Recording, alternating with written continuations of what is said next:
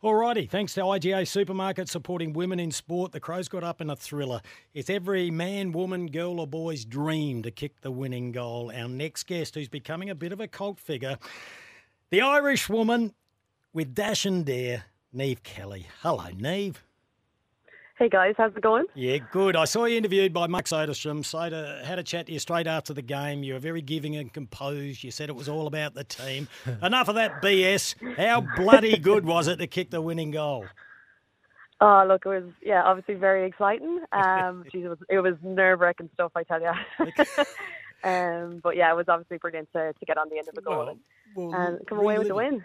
Relive it for us, moment by moment, thought by thought, because as Kim was telling me off there would have been a few nervous thoughts going through your mind at that stage of the game. There was, surely, yeah. There was, I think, only 90 seconds left, and I think we had 3 stoppages in a row in the 450. And, yeah, Jalen had a brilliant tap out, and I think Taylor got it and gave an unbelievable handball out, and I was screaming my head off. I told her I was trapped at the Melbourne airport and I was watching it on my iPhone and I could hear you yelling to Taylor for that ball. And you've obviously seen the vision. If she had burnt you then, I don't think she would have ever played again. No, I was just bringing composure by her, like to draw the player and give it out to me. So, they done the work on the inside and I was just free on the outside. So, yeah, just went for it and thankfully it went over. But geez, the last of that then, just trying to, I suppose, keep on top of North Melbourne then as they were entering our D50 was amazing, and the composure of all the girls was brilliant. So, yeah, it was brilliant to come away with the win. But, very, very nerve-wracking for that last minute. Niamh, you're not in Ireland. It didn't go over. It went through. It went through the middle. It went through, not over, sorry.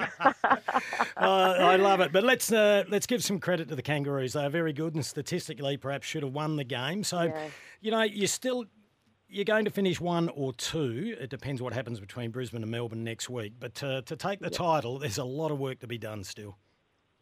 Yeah, definitely. I think the gap is narrowing across the whole league this year, really. But, obviously a lot of work to do. And I think that game is good prep for finals, really. It was a good high-pressure game, and that's the way finals are going to be. So, yeah, we have a lot of work to do. And obviously we probably didn't play our best footy yesterday, so we have a lot of things to learn and do better for next time. So, a lot of things to take away from that game and improve on for finals. I know we've spoken to you a few times the last couple of seasons, but your improvement's just gone through the roof. What do you put it down to? To be honest, the environment that I'm training in, like the coaches and all the girls, like it's such a great environment to be part of, and everyone's pushing each other to be better all the time. And I think having the injury last year with the shoulder, I don't know, it's given me an extra fire in the belly, I think, this year, and just very grateful that I can play as well. And put a lot of work in the off season to get it right, and obviously to get fitter and stronger. So, yeah, it's been really exciting and just really enjoying my footy. So I think it's, down to the environment, but just enjoying football. So in that exacting environment, which is built on high standards, how are you going to make sure this frustration for not seeing the best on the park actually delivers the result that you're looking for, rather than become, you're just starting to get narky because you're frustrated? How's that going to turn around? Yeah, I think it's important not to bog down in it too much. Yeah. And obviously look at our good things too, because there's lots of good things the last day. Even just the maturity of the young girls, like to absorb the pressure that North brought was really pleasing. And I think we responded when we were challenged as well. So we've a lot of positive things to focus on. But then, just to, I suppose bit by bit look at and dissect on the things that we can improve on, and just chip away one thing at a time. But just really important that we kind of stay positive about it, and just keep working hard and keep going as we get into finals. And there was a new crow welcome to the nest over the weekend. That would have been high excitement. Oh, so exciting for him in Chelsea. Yeah, baby Tommy. So absolutely delighted for them. No better women, the two of them.